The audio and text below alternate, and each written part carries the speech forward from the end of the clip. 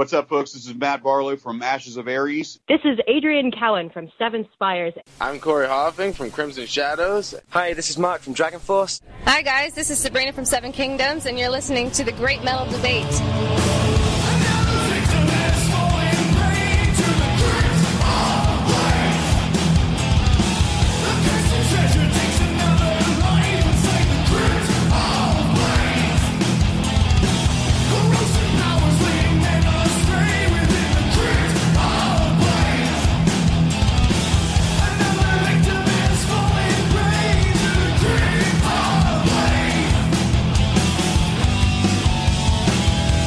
Hey, metal fans, battered from their adventure with the Crypt of Blades and having survived the Lich Spire, the weary collective known as Throne of Iron find themselves in the polis of Indiana. Seeking a locale to slake their thirst and perform music, they enter a local tavern, the Black Circle. Within, they are approached by a strange figure wielding an unfamiliar mechanism in his hands. He raises it towards you. Roll to save. You fail your saving throw and now find yourself on the Great Metal Debate. Tucker, thanks for taking the time today, man. Hey, thanks for cornering me. All right. We're here at Black Circle Brewing, where Throne of Iron is performing on a killer lineup of bands, including Lavaborn and Cursed Blade. First, how did you come to play on this bill? So this was our comeback show. We haven't actually played any shows since our last one in March of 2020 in Chicago with Master Sword. I knew Sean from Wise Blood Records, and all of my bands have kind of had Black Circle as our hub of operations for the last 5 years or so we're pretty tight with the crew here. And when Sean started putting together a traditional heavy metal and doom metal bill, he immediately knew to get a hold of us. And so this is your first and only live performance of 2021? Yes, it is. Yep. After this, we're going to be battening down the hatches and getting to work on our second full length. Oh, well, I definitely want to ask you more about that. How excited are you to hit the stage again after so long off? Like, that's got to be exciting but a little intimidating. This is the longest that I have gone without being on a stage since I was 16 years old, and I'm 30, to put that in perspective. So it's a little daunting. I'm a little nervous, but I think we've done some rehearsals, so I think we got it in the bag. And I'd have to thinking back the history when you released your first full length, this is like, for some of these folks, this will be the first time to hear these songs played live. Yeah, absolutely. Especially for some of the... Actually, there's a lot of the material on the full length we have been playing up here, but there's material that was on the Crypt of Blades split that we're actually going to be playing here for the first or maybe second time ever. Yep. I'm excited to hear that, because that's some killer material. Talk to me about what the past year's been like for you as both a musician, but also like as a metal fan. Like, what's it been like to get through this? I know for myself it's been kind of rough, but... Well, I kind of dropped off the radar for a little bit there. I hadn't actually gone to see any live shows until our drummer's other band, Grave Ripper, did their album release show here a few months back. So that was the first show I'd come out to, again, since March of 2020. For the most part, I mean, in life, I just kind of been laying low, working on some music here and there, not just Throne of Iron. I have a few other projects that I'm working on that I haven't really talked about just yet. In between that, I mean, I moved back to my hometown. I bought a house there. So that's been an interesting transition. My career's kind of changed up a little bit as well. So I've just kind of been staying as busy as I can, but without the without being able to play gigs being tossed into the mix as well. Yeah. But because of that, it's kind of been a mixed bag. There's been some blessings in there, because I don't think I would have been able to get my finances and everything else in order to buy a house if I'd just been gigging as much as we were before everything came down. But yeah, things happen, and now we're in an even better place to get work on album 2. You have a chance to kind of refocus and think through things. Yeah. You mentioned Grave Ripper. I got to see them earlier this year outside Cincinnati. They're awesome, man. That was a great performance. Jacob's been an awesome addition to that band as well. it's only made him a better drummer for this band as well. Now, if you wouldn't mind, and for folks who aren't familiar, can you give us a quick sketch of how the band Throne of Iron came together? Sure. I mean, the egg of this band had kind of been laid in my head when I first started getting into heavy metal. There was kind of this weird cross-pollination happening where I was getting into tabletop role-playing and heavy metal at the same time. I was about 13 or 14. So I had an older cousin who went off to the Marines, and he left all of his first generation D&D manuals at my aunt's house. And I was hanging out there a bunch, and it was a combination of reading the Monster Manual, reading the Dungeoneer's Guide, and having the 80s metal block on VH1 Classic on Saturday mornings kind of pummeling my head. So this cross-pollination between rolling dice and like Wasp just kind of happened in my head. And then fast forward a decade and a half later, and I am in exactly the band that I wanted to be in when I was 14. It was just kind of trying to find people who were nerdy enough to get on board. So basically the band actually started in the summer of 2018. I helped our now other guitar player, Corwin, I helped him move, and I got really, really shithouse drunk. And I went home and I put out I recorded it and wrote the 3-song demo that night, put it out the next day, and then 10 days later we got our offer from No Remorse Records to put out a full length, and it's just been kind of rolling nonstop ever since then. So I recorded the demo myself. It was a one-man band when it first started out, but then I had Jacob, who was the drummer in my then band, Thorax, or kind of like a stoner doom band, had him join up, had Corwin join up, because he was like the best guitar player I knew, and I knew he'd dig the stuff, and we've just been kind of doing our thing ever since. Can you talk a little about that demo and what that release did for you as far as people hearing your music and resonating with the thought process behind it? I mean, it was overnight in terms of what that demo did. Like I said, it was maybe 10 days after it dropped that we got the No Remorse offer, and I had to actually put a band together. It was that combined with Bandcamp did a Bandcamp releases of the month for, I think it was July 2018. That got us a bunch of eyes on us, and then again, when Sarah over at Banger TV, she did a little blurb about us at the end of one of her reviews, and that made us explode more than just about anything else. So that was the beginning of kind of the avalanche.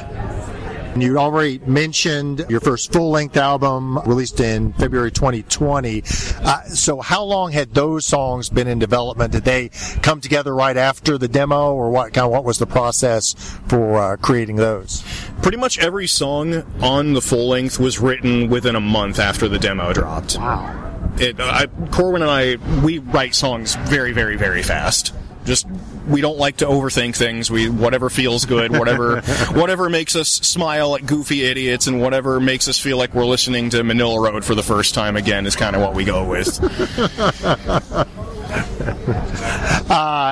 Now, this past year, you all did release via Bandcamp a live mini-album, Second Winter Live and Raw in Chicago, recorded right before the pandemic. I think the show you mentioned with Master Sword. Tell me about that recording and the thought process behind releasing some live versions of that material. Well, really, we'd sat on the live rip of that recording because it was actually a straight from the board recording with just like the raw stems for every individual instrument on there, and I self-engineer all of our releases, so I had the means to do something with it. I just kept forgetting that I had it, honestly. So I realized that had been sitting in my hard drive for the better part of, a year and a half. And I just decided, we haven't put anything out. We've been a little quiet, so let's come back with a bang. And I listened to the tracks, and it all sounded pretty on point. My voice was a little blown out, but I think I was chain smoking because I hate driving in Chicago. So, but no, it all came together pretty quickly. I barely had to do anything to make it come together and gel. And no, people seem to be digging the hell out of it. It's kind of like a window into a live show with us, without the video, obviously, but, we're working on some of that as well. And how did you guys get hooked up with the folks in Master Sword, who are awesome, by the way? They actually approached us to hop on that gig. because at the time we were kind of split between Indiana and Chicago. Corwin, our other guitar player, was living in Chicago at the time, so we had definitely like a presence up there. We'd played up there at least twice before that, and we'd shown a lot of face at Legions of Metal Fest 2019, which we are slated to play in 2022, or was originally 2020, and then 2021. Yeah. It kept getting pushed back, so this is the 2020/2022 Legions of Metal. We are going to be there. We are also going to be playing with Master Sword again in August for Mad with Power Fest in Madison, Wisconsin, which is a fantastic festival. Oh, it's, I would argue, one of the best in North America, man. Yeah, you guys, yeah. Ty Christian runs a very tight ship, and yeah, I went to Mad with Power in August with my neighbor Jason Roach from Icefall Records, who put out the Crypt of Blades split. He actually lives across the street from me. He and I went up there and had an absolute blast of a time. Yeah, it's so well done. You're right. Ty does a remarkable job. He's, I don't know what's in his veins, but yeah. So I actually, the month before that, I got to spend the night at Ty's house because I was going to visit our artist, David Paul Seymour. He lives up in Minneapolis. So I stopped on kind of the halfway point to hang out with Ty, and he let me crash at his spot, and we talked shop on everything related to doing this whole DIY heavy metal thing, and that man's got things figured out. I recommend any band who is trying to figure out what their next step should be in terms of marketing or doing this thing from a technical aspect. Talk to Ty. He's a friendly enough dude. Tell him I sent you. Tell him he smells nice. I'm sure he'd like that. That's hilarious. So, thinking about both your band Throne of Iron and Master Sword, it kind of brings to mind a topic that we've debated a number of times on our podcast, which is, and this term is used derisively oftentimes, kind of the gimmick metal idea. You know, sometimes that's very subtle emphases, but then you also have acts like Oakley Dokley and Galactic Empire. From your perspective, and maybe commenting on what you all do in particular, what's the balance, if any, that you want to have between kind of the raw music and the stylistic elements that you put out there? I kind of have experience doing this kind of thing because I've done a gimmick band before, from before Throne of Iron. I hate even using that term because it sounds like it's... I mean, I'm a fan of wrestling, so it's okay. That word, that's not a dirty word to me. Before this, I had a... grind power violence band themed around Always Sunny in Philadelphia. So every song was a different Always Sunny in Philadelphia episode.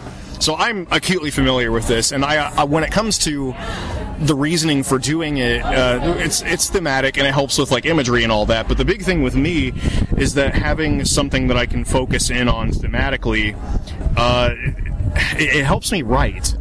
The big thing that I always think about is there were always guidelines back when they were making the Wile E. Coyote cartoons. They had like these sets of rules that they had to write the plot around, and I always like having that. I've always found that if I have some kind of limitation for a creative process, I can kind of hone in and have a little bit more consistent output.